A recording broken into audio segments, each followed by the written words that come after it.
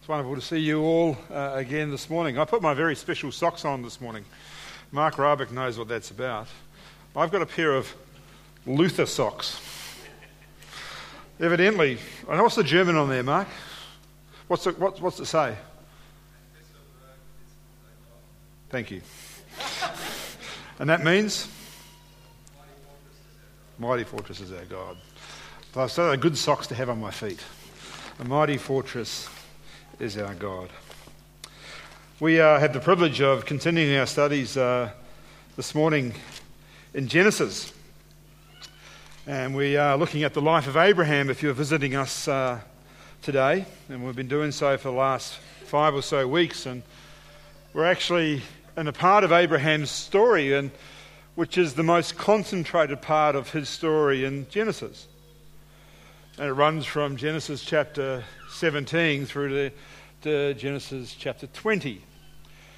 And it's what's happening in Abraham's life in 1 year of his life, in his 99th to his 100th year. And it's quite significant what we see and what we have been discovering. You see, Abraham was a Chaldean by birth, which means he came a long way from the Euphrates River to settle in the land of Canaan. He did not know who God was. God called him out. Called him out of this place, out of the Ur. The name of the place was Ur in Chaldea, to a land that God would show him. And God gave him promises. He gave him not only promises, he gave him unconditional promises. Which means that by God's word and God's word alone, that these promises would be fulfilled. And there are 3 terms to this promise, as we've read in Genesis chapter 12. Abraham, I'm going to bless you personally. Abraham, through you and through your seed, there will be a nation. A nation that cannot be numbered. It will be like the dust of the earth, or like the stars in the sky. That's how large this nation and this progeny is going to be. And Abraham, through you and your nation, all the families of the earth will be blessed. That means you and I. How does that work? Because from the seed of Abraham, Christ came. And when Christ came, he atoned for sin, as Emma reminded us this morning. And through God's grace, he poured out forgiveness to those of us who have trusted in him.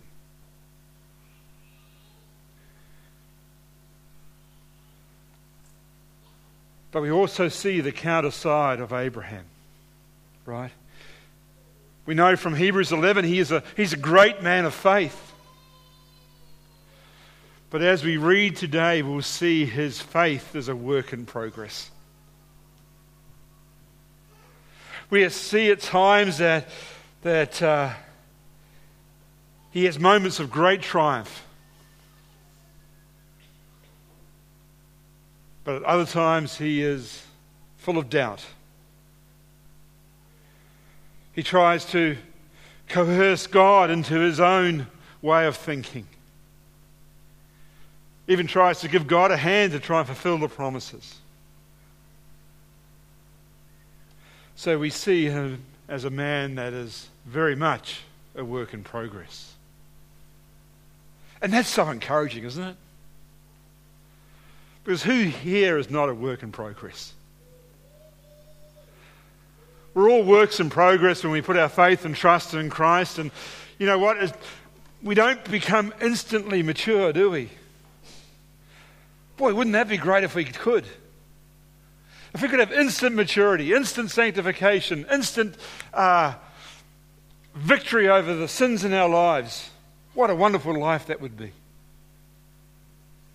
But that's not reality. I look at you and I think about my own life, and I know that's not reality because we all struggle. We all have doubts. We all face temptations. Our faith is tested at every part of our being. But you know what? God is faithful. He is faithful. He never allows you to be tempted above that which you're able. When you're in the deepest, darkest place of doubt and insecurity, when you look in His Word, His answers are there. He never leaves you or forsakes you. There is no condemnation for those who are in Christ Jesus. There is no separation for those who are loved by God.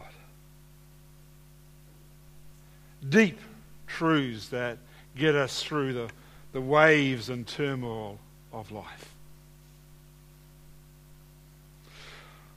Last week we started in Genesis 18, and today we will attempt to get through to the end of Genesis 20.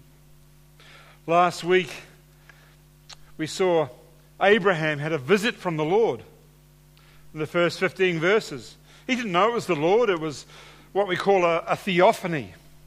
He saw 3 men coming towards him. The text tells us that 2 of them were angels, and as we read through the story, we are identified to the fact that the third person is the Lord Himself. So what is a theophany? And it's kind of an important term, because what does Scripture teach about face-to-face interaction with God? Scripture clearly teaches that face-to-face interaction with God ends in death. No one can see God and live. And yet we have the Lord here speaking to Abraham. He's in a human form. He's in what we would say a pre-incarnate state. And I believe that this theophany, the one who is speaking to Abraham here, is actually Christ Himself. A pre-incarnate Christ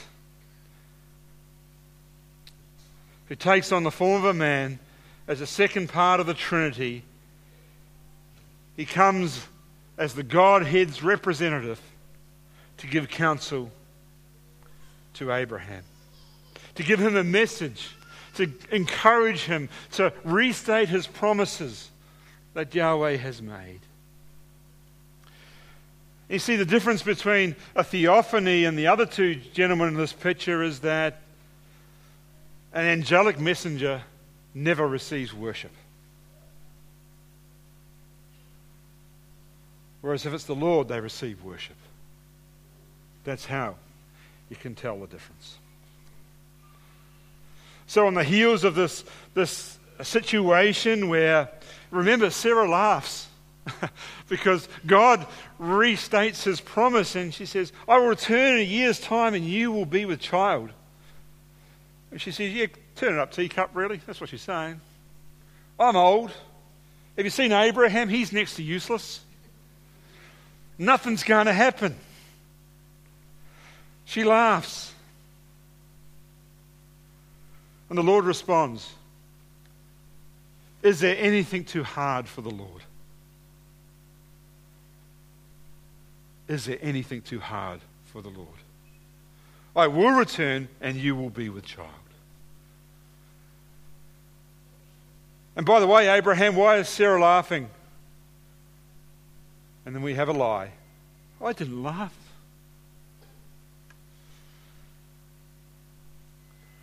Not a good thing to do to the Lord. But nothing is impossible with God.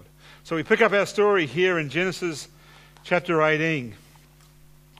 And we're just going to read some selected scriptures throughout the morning to get the flow of what is going on.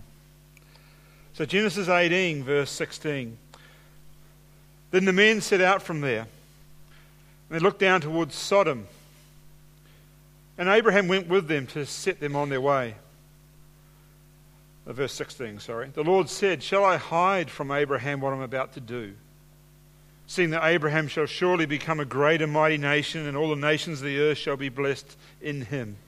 For I have chosen him, that he may command his children and his household after him to keep the way of the Lord by doing righteousness and justice, so that the Lord may bring to Abraham what he has promised him. Interesting, isn't it, here? It's like a bit of a soliloquy. You know what a soliloquy is? Who here has seen the musical Fiddler on the Roof? Yeah, most of us. Some of you younger folks may not have. But what happens in Fiddler on the Roof, the main character often turns to the audience and tells the audience what he's about to do. It's just a dialogue between you and the audience, and the other characters haven't had any part of it. Very similar here, right? The Lord is impressing through, shall I tell Abraham what I'm going to do? Why should I hide it from him? He is going to be the heir of the promise. I'm not going to hide it from him, for I've chosen him. And he's going to be a blessing to the entire earth. And then verse 20, then the Lord said, because the outcry against Sodom and Gomorrah is great and their sin is very grave, I will go down to see whether they have done altogether according to the outcry that has come to me, and if not, I will know. So he communicates, he dialogues with Abraham his intentions to go and check out whether Sodom is the place of evil that he's hearing about. And then we have so this is God's plan. He reveals it to Abraham. He chooses to include Abraham in his plans. He engaged Abraham in this dialogue. But don't be mistaken, God knew from the very beginning what he was about to do. No way does this dialogue change what's going to happen. Why? Because God's omniscient. When God is omniscient, it means he is all-knowing. When he is all-knowing, it means he knows the past, the present, and the future. That's something our minds cannot grasp, right? Because we live in the here and now. We don't know the next moment what will happen. We don't know if the lamb roast is going to be burnt or not. But the reality is, God knows it all before it even happens. He is omniscient. It's a part of his character. And this dialogue, if you like, with Abraham is really just a courtesy dialogue because he is the person of promise. But I also think God wants to display to Abraham the reasonableness of his actions. He wants to display to Abraham what is about to happen is right. It is just.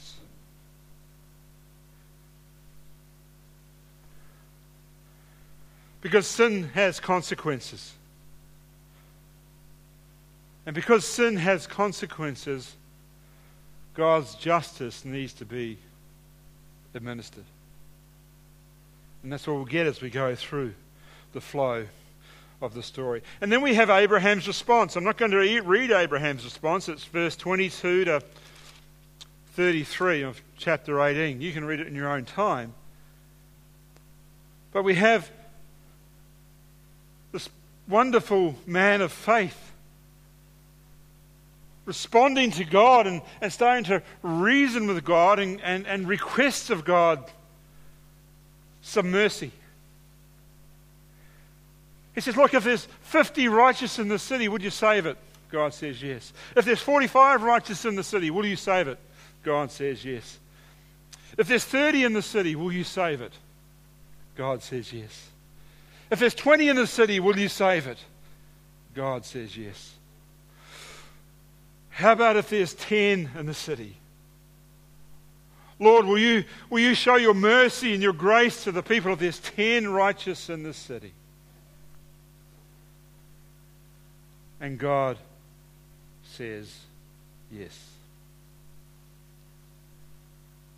You see, it's interesting, isn't it? Because I would imagine, and Abraham's standard of righteousness is slightly different to God's standard of righteousness. I don't know how Abraham was measuring righteousness here. Maybe, like most of us, he measures righteousness based on the fact that, well, he's probably not as evil as I am. Therefore, that's righteous. But that's not the way God measures righteousness, right? We all know that. If you go over to Psalm chapter 14, you get a pretty clear view of how God measures the righteous. Psalm chapter 14.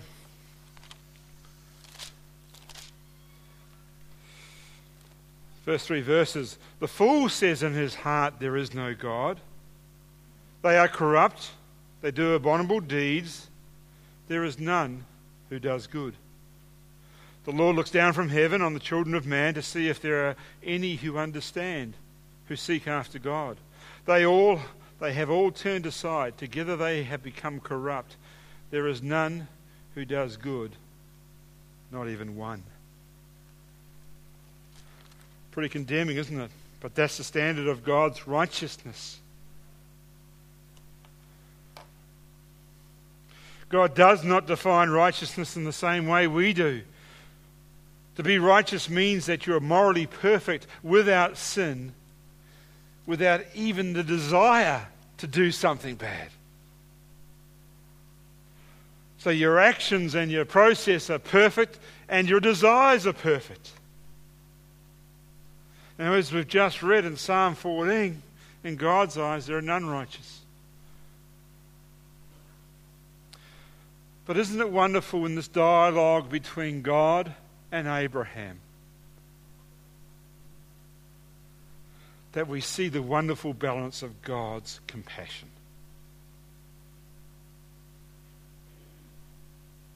And his divine justice. Abraham continues to plead 50, 40, 30, 20, 10. And God says, yes, I will be gracious. And at the end, God is gracious, right? He destroys the city, but he rescues some. As we will see. So let's move to chapter 19, and I'm going to read the first 14 verses of chapter 19.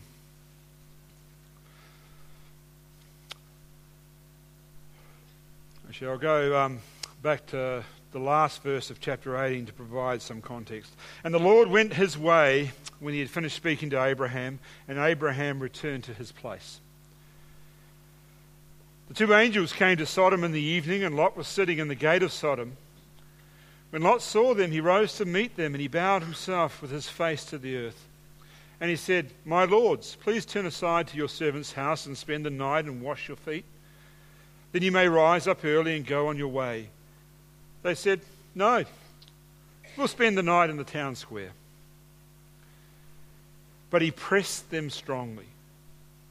So they turned aside to him and entered his house, and he made them a feast and baked unleavened bread, and they ate. And before they lay down, the men of the city, the men of Sodom, both young and old, all the people to the last man, surrounded the house. And they called to Lot, "Where are the men who came to you tonight? Bring them out to us, that we may know them." Lot went out to the men of the entrance, shut the door after him, and he said, "I beg you, my brothers, do not act so wickedly. Behold, I have 2 daughters who have not known any man. Let me bring them out to you, and do to them as you please. Only do nothing to these men, for they have come under the shelter of my roof." But they said, "Stand back." And they said, "This fellow came," and so talking to Lot, "this fellow came to sojourn, and he has become the judge. Now we will deal worse with you than with them." Then they pressed hard against the man Lot and drew near to break down the door. But the men reached out their hands and brought Lot into the house, and then with them and shut the door. And they struck with blindness the men who were at the entrance of the house, both small and great, so they wore themselves out groping for the door. Then the men said to Lot, "Have you anyone else here? Sons-in-law, sons, daughters, or anyone you have in the city? Bring them out of the place. For we're about to destroy this place, because the outcry against its people has become great before the Lord. And the Lord has sent us to destroy it." So Lot went out and said to his sons-in-law, who were to marry his daughters, "Up, get out of this place, for the Lord is about to destroy the city." But he seemed to his sons-in-law to be joking. Don't you love the Word of God in that it holds nothing back? We have here, by all accounts, a pretty abhorrent story.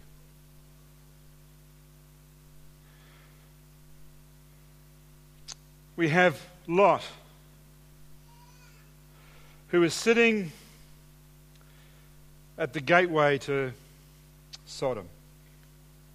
See, most ancient cities often had an arch, and this would be a way to serve the people. This gateway or this arch would be the official entrance to the city, for one, but it also served as the city's city hall. This is where everything would occur in the life of the city. Anything of meaning, anything of importance. At the gate of the city, elders would be gathered there to debate issues about how the city would run or how the commerce would go. They would conduct business deals at the gate. They would resolve disputes at the gate. And at times they'd even advise the ruler of the city how to get some civil order back into the place, or how to run a particular part of the city. You see, in the story of Abraham, it's been some time since we've heard about Lot, right? When was the last time we heard about Lot? Who is now sitting at the gate of Sodom. Well, if you go back to Genesis chapter 13, you get a little vinaigrette here. Remember, Lot and Abraham had many servants, they had many sheep, many herds, and they had to divide. And Abraham said to Lot, "You choose. You choose." And Lot chose the Jordan Valley. Genesis 13:13 gives us this little footnote. Abraham settled in the land of Canaan, while Lot settled among the cities of the valley, and he moved his tent as far as Sodom. Now the men of Sodom were wicked, great sinners against the Lord. Lot had moved towards Sodom. The next time we hear about Lot is in the very next chapter, where there is a civil war between a king, Chedorlaomer, and the kings of the valley. 5 kings of the valley of Jordan. And Chedorlaomer wins this battle. It's found out that Lot has been taken away, and Abraham goes and rescues Lot. And that's the last time we hear about him. And I reckon it's some 20 years before what we're reading today.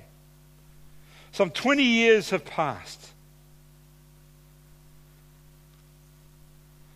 And we now read that Lot is at the city gate. It means that we could assume he's become an active participant in the politics and commerce of Sodom. Lot has not only pitched his tent outside Sodom, he is now inside Sodom. This is what has happened in the past 20 years. And Lot sees the 2 angels coming, and he says, I've got to be hospitable to them. I'll extend some courtesy of hospitality to them. Come and stay with me. Come and stay in my place. And what is the angel's response? Oh, no, we'll think we'll sleep in the market square tonight, thanks. We're quite happy to sleep in the market square. Now, for any responsible host, when you provided hospitality, when you provided food, you also provided safety. That was your responsibility, to be a responsible host. We'll feed you and we'll keep you safe. You see, Lot was really uneasy about the fact that his friends, these strangers, actually wanted to sleep in the market square. He knew it wasn't going to be a safe place. He knew what went on in the market square after dark. So it's interesting, in the ESV you see this word, he pressed them strongly. He convinces them, come and stay in my home. It's interesting, isn't it, actually, because angels don't actually need to sleep. So why do they say this to Lot? I think it's a test for Lot, in many ways. It's a test. And then we observe two major acts of evil, right? You say, there's only one there. No, there's two here. Firstly, we see the lust of young and old, wanting to rape and have sex with these visitors. That's what's going on here. They want to beat the door down, and they want to have their wicked way. It's interesting, actually, because I think the next one is more abhorrent. When Lot, who tries to save face, his compromise has become so self-serving and self-centered. He says, no, here, have my two virgin daughters. Do what you like with them, but don't harm these men.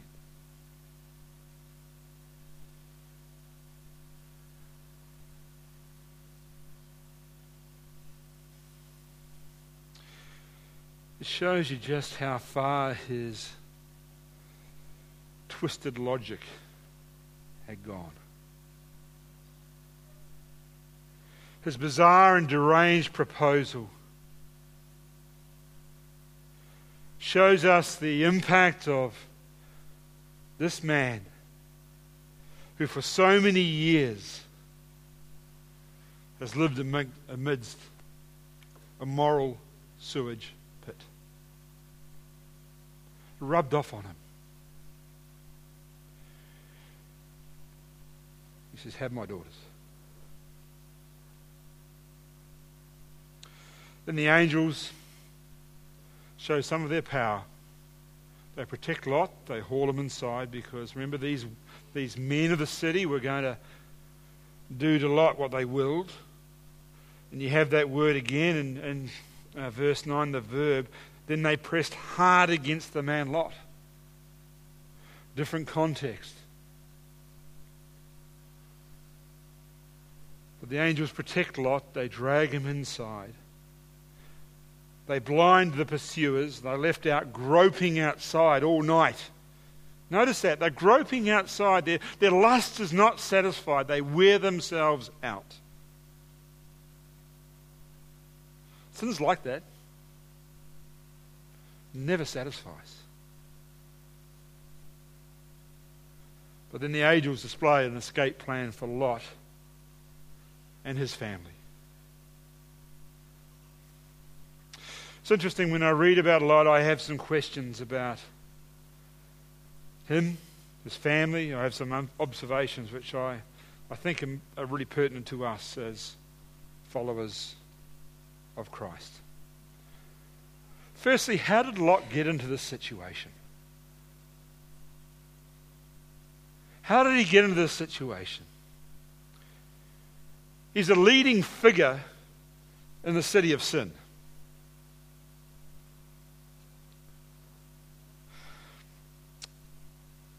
So what contaminated him? How could he rationalize this fact that he says, here, take my daughters?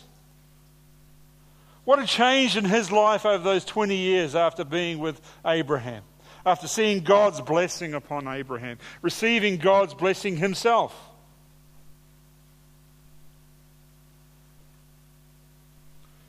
You've got to ask, what caused this contamination in his mind? We know contamination comes in many forms, right? We have toxic fumes. Can contaminate the air. You can have air pollution. I remember when I grew up in Hawke's Bay, and this is something which Hawke's Bay is in New Zealand, for those of you who don't know your geography. Beth, yeah. Hawke's Bay is in New Zealand. No, I won't go into that. We used to have lots of orchards. And about this time of year, occasionally you get a severe frost. And it was very dangerous to get a frost this time of year because the buds on the trees would get destroyed. And your harvest would get destroyed. So when I grew up as a kid, on a potentially frosty evening, what you'd see was this black smoke and haze just fill the valley. Because all the orchards would go out and they'd light little oil pots underneath their trees. Little pots of oil. So that the smoke would rise and provide a canopy of cover so the frost couldn't settle. Great for protecting your harvest. Incredibly debilitating for your lungs. You'd wake up in the morning, blow your nose, and you'd have black soot in your nose. And that's if you didn't even live on an orchard. So that's what toxic fumes do. You have other types of contamination where maybe you have a cesspool of waste and it overflows. It will contaminate soil. Unclean foods can contaminate your body. However, what we see here is a different type of contamination, right? And one is incredibly relevant to this story. Lot's association with evil contaminates his morals. His association with evil lives contaminates him. It poisons his mind and it erodes his morals. You see, when contamination is evident, compromising exists. And this is exactly what Lot is doing. He compromises. He wants to maintain his status in the city. He wants to maintain his right to rule. He wants to maintain the wealth and the lifestyle to which he's accustomed by compromising morally. Here, have my daughters. This is not just Lot. Remember last year as we went through the book of Judges, we saw the whole nation contaminated by the nations around about them. Every man did what they saw fit in their own eyes. They worshipped multiple gods, but not worshipped the one true God. You see, when you flirt with immorality, your heart will be corrupted and eventually broken. But you've also got to square this off with Lot. Move over with me to 2 Peter chapter 2.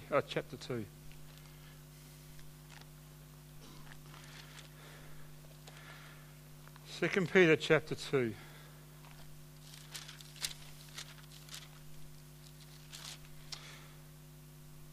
This is where Peter is warning against the impact of false prophets and false teachers, first part of chapter 2. And then he gives some examples, and he starts down in verse 4 of 2 chapter 2, and he gives these examples. For if God did not spare angels when they sinned, but cast them into hell and committed them to chains of gloomy darkness to be kept until judgment, if he did not spare the ancient world, but preserved Noah, a herald of righteousness with 7 others, when he brought a flood upon the world of the ungodly, if by turning the cities of Sodom and Gomorrah to ashes, he condemned them to extinction, making them an example of what is going to happen to the ungodly. So that's his point. Get his point. He cast angels out of heaven. He flooded the earth to destroy evil, and he destroyed Sodom and Gomorrah. This next verse. And if he rescued righteous Lot. Well, that's stuck into your heart a bit. What? But if he rescued righteous Lot, greatly distressed by the sensual conduct of the wicked. For as the righteous man lived among them day after day, he was tormenting his righteous soul over their lawless deeds that he saw and heard. Then the Lord knows how to rescue the godly from trials, and to keep the unrighteous under punishment until the day of judgment. Has your view of Lot just changed?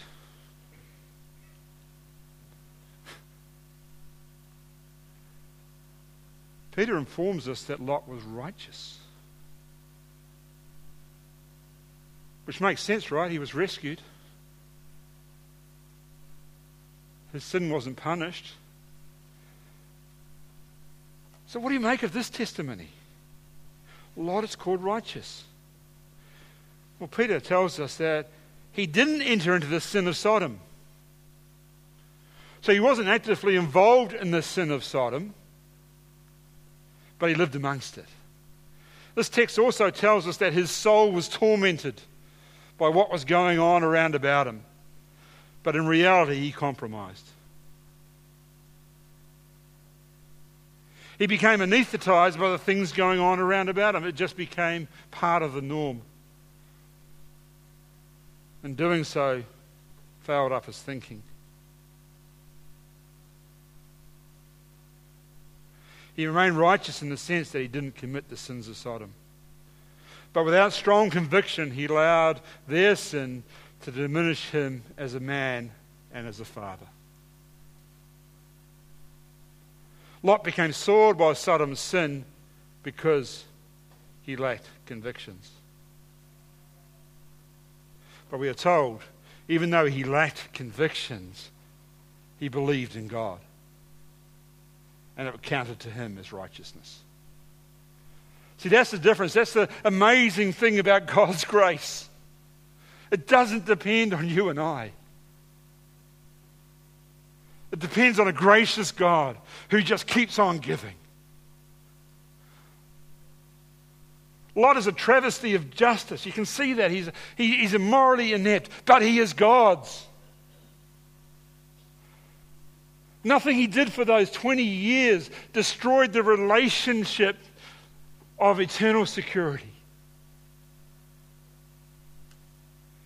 He is righteous. That's what the New Testament tells us. And there's applications here, right? Simple applications. Are you compromising with your faith by the lifestyle you live and with the people you associate with?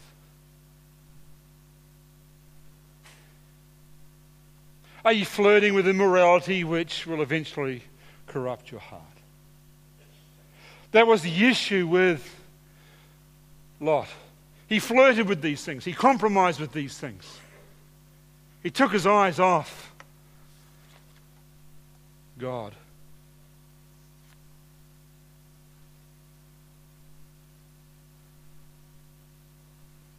These are questions only you can answer before the Lord. I can't answer them. I just appeal to you, don't flirt with the world.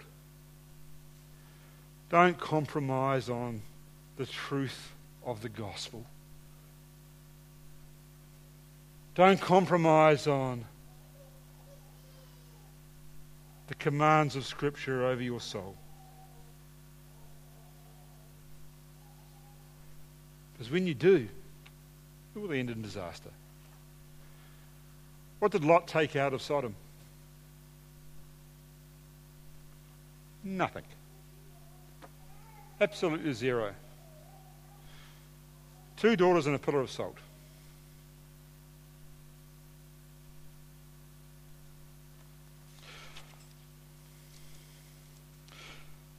God pours out judgment on the city. Not only on this city, but on the cities within the plain of the Jordan Valley. The only city that's spared is Zoar. That's where Lot goes.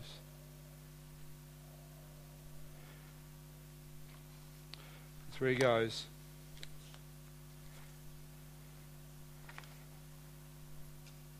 And then you see, it's inescapable. further compromise, and further sin. His daughters, because they are childless, decide to sleep with their father. Lot fathers two children. One is known as Moab, and the other is known as Ben-Ami. Both these children are fathers of the Moabites and the Amorites, and if you know your Old Testament history, those particular two people do nothing but harass the chosen line of Abraham. Sin has its consequences. Let's move to verse chapter 20. And we'll read chapter 20 because I think this is all part of the cycle. So we've dealt with Lot's compromise. Now we're going to deal with, if you like, Abraham's compromise. Let's read this chapter. From there Abraham journeyed toward the territory of Negeb and lived between Kadesh and Shur, and he sojourned to Gerar. And Abraham said of Sarah his wife, "She is my sister." And Abimelech king of Gerar sent and took Sarah. But God came to Abimelech in a dream by night and said to him, "Behold, you are a dead man, because of the woman you have taken, for she is a man's wife." Now Abimelech had not approached her, so he said, "Lord, will you kill an innocent man, or innocent people? Did he not himself say to me, 'She is my sister'? And she herself said, 'He is my brother. In the integrity of my heart and the innocence of my hands, I have done this.' Then God said to him in a dream, 'Yes, I know you have done this in the integrity of your heart, and it was I who kept you from sinning against me. Therefore, I did not let you touch her. Now then, return the man's wife, for he is a prophet, so that he will pray for you, and you shall live. But if you do not return her, know that you shall surely die, you and all who are yours.' So Abimelech rose early in the morning and called all his servants and told them all these things, and the men were very much afraid. Then Abimelech called Abraham and said to him, 'What have you done to us? And how have I sinned against you that you brought on me, my kingdom, a great sin? You have done to me things that ought not to be done.' And Abimelech said to Abraham, 'What you see that you did, what did you see that you did this thing?' And Abraham said, 'I did it because I thought there was no fear of God at all in this place, and they will kill me because of my wife. Besides, she is indeed my sister, the daughter of my father, though not the daughter of my mother, and she has become my wife. And when God caused me to wander from my father's house, I said to her, "This is the kindness you must do to me at every place to which we come. Say of me, he is my brother."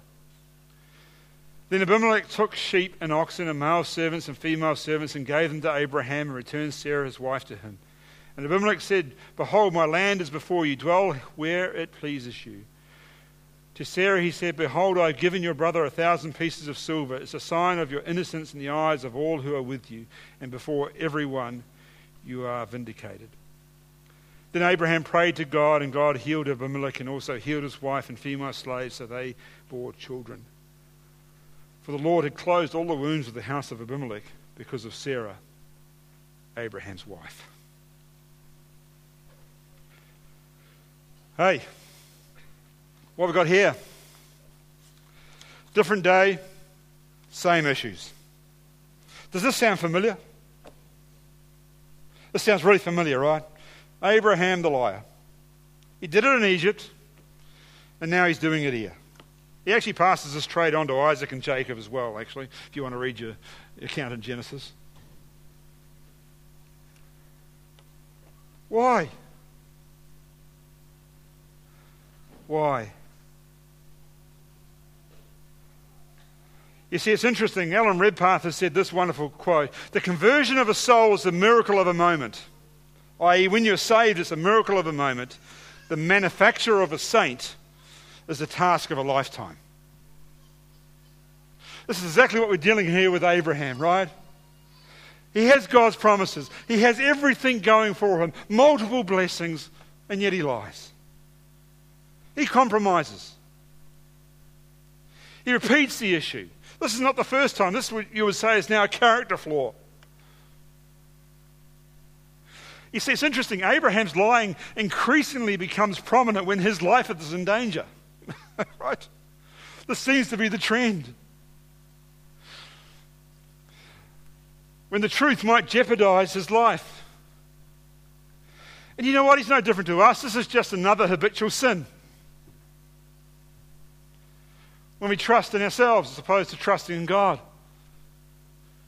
When we show lack of faith and we're faithless. You see, he's struggling to rise above and conquer those old temptations and repeated sins. This is the beauty of God's word. It's relevant for us. This is what's happening here. Yeah, she's my sister. But you know what? God remains faithful. He remains faithful. Abraham had not honoured God with his actions, but the Lord used this occasion as an opportunity to capture the heart of a pagan king. This guy was actually one of the fathers of the Philistines, Abimelech. And as we know, Abraham, like all of us, when we sin, he justifies it, right? He insults the people of this town. He minimises his sin. He explains how his life had become part of his standard operating procedure for him when he got into a sticky situation. He was clueless to the fact that this lie was undermining the fact that he was a representative of Yahweh, of God Almighty. He was clueless of the fact he's saying, I will follow God Almighty, but I don't trust him to protect me.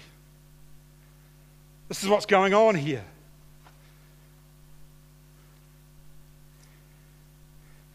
And look at Abimelech's response. He cries out, I'm innocent in this, and he is. And God agrees with him. And God protects him. Protects this pagan king. And then Abimelech responds. He looks past the man and he honours the status of the man. Notice that?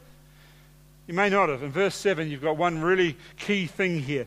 Now then, this is the Lord saying to Abimelech, return the man's wife, for he is a prophet. First time in the Old Testament we have the term prophet used. This is how God displays this compromising Abraham, this lying Abraham. He's a prophet. He's mine. And Abimelech looks past the man Abraham and his actions, and he honours his rank as God's prophet. And he says to Abraham, here, take whatever land you like. Here's 1,000 pieces of silver for your wife. And in this action, Abimelech actually honours, this pagan Philistine king honours God Almighty by treating his representative with honour. And as a result, God favours Abimelech and his household. So what does this teach you? What does this teach me? I'm so thankful for the lessons out of Genesis chapter 20. Because it tells me that God's people don't need to be perfect to receive his favour. That's what grace is about.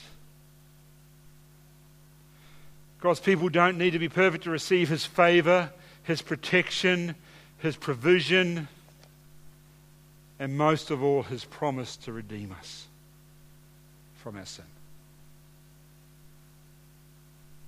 As you can see by Abraham's life, his works, his actions, his repeated lies, his deceit, and his faithlessness, it's never halted God's unconditional promises to him.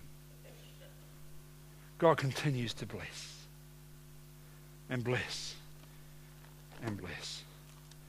And it reminds me so much of Romans chapter 8.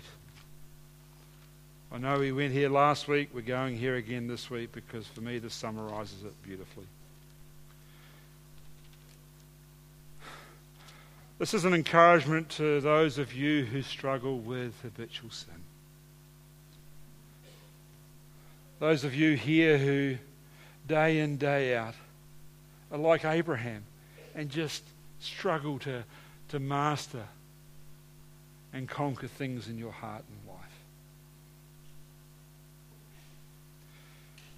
Romans 8:1. There is therefore now no condemnation for those who are in Christ Jesus. There is therefore now no condemnation who are in Christ Jesus. For the law of the Spirit of life has set you free in Christ Jesus from the law of sin and death. Etch that on your mind.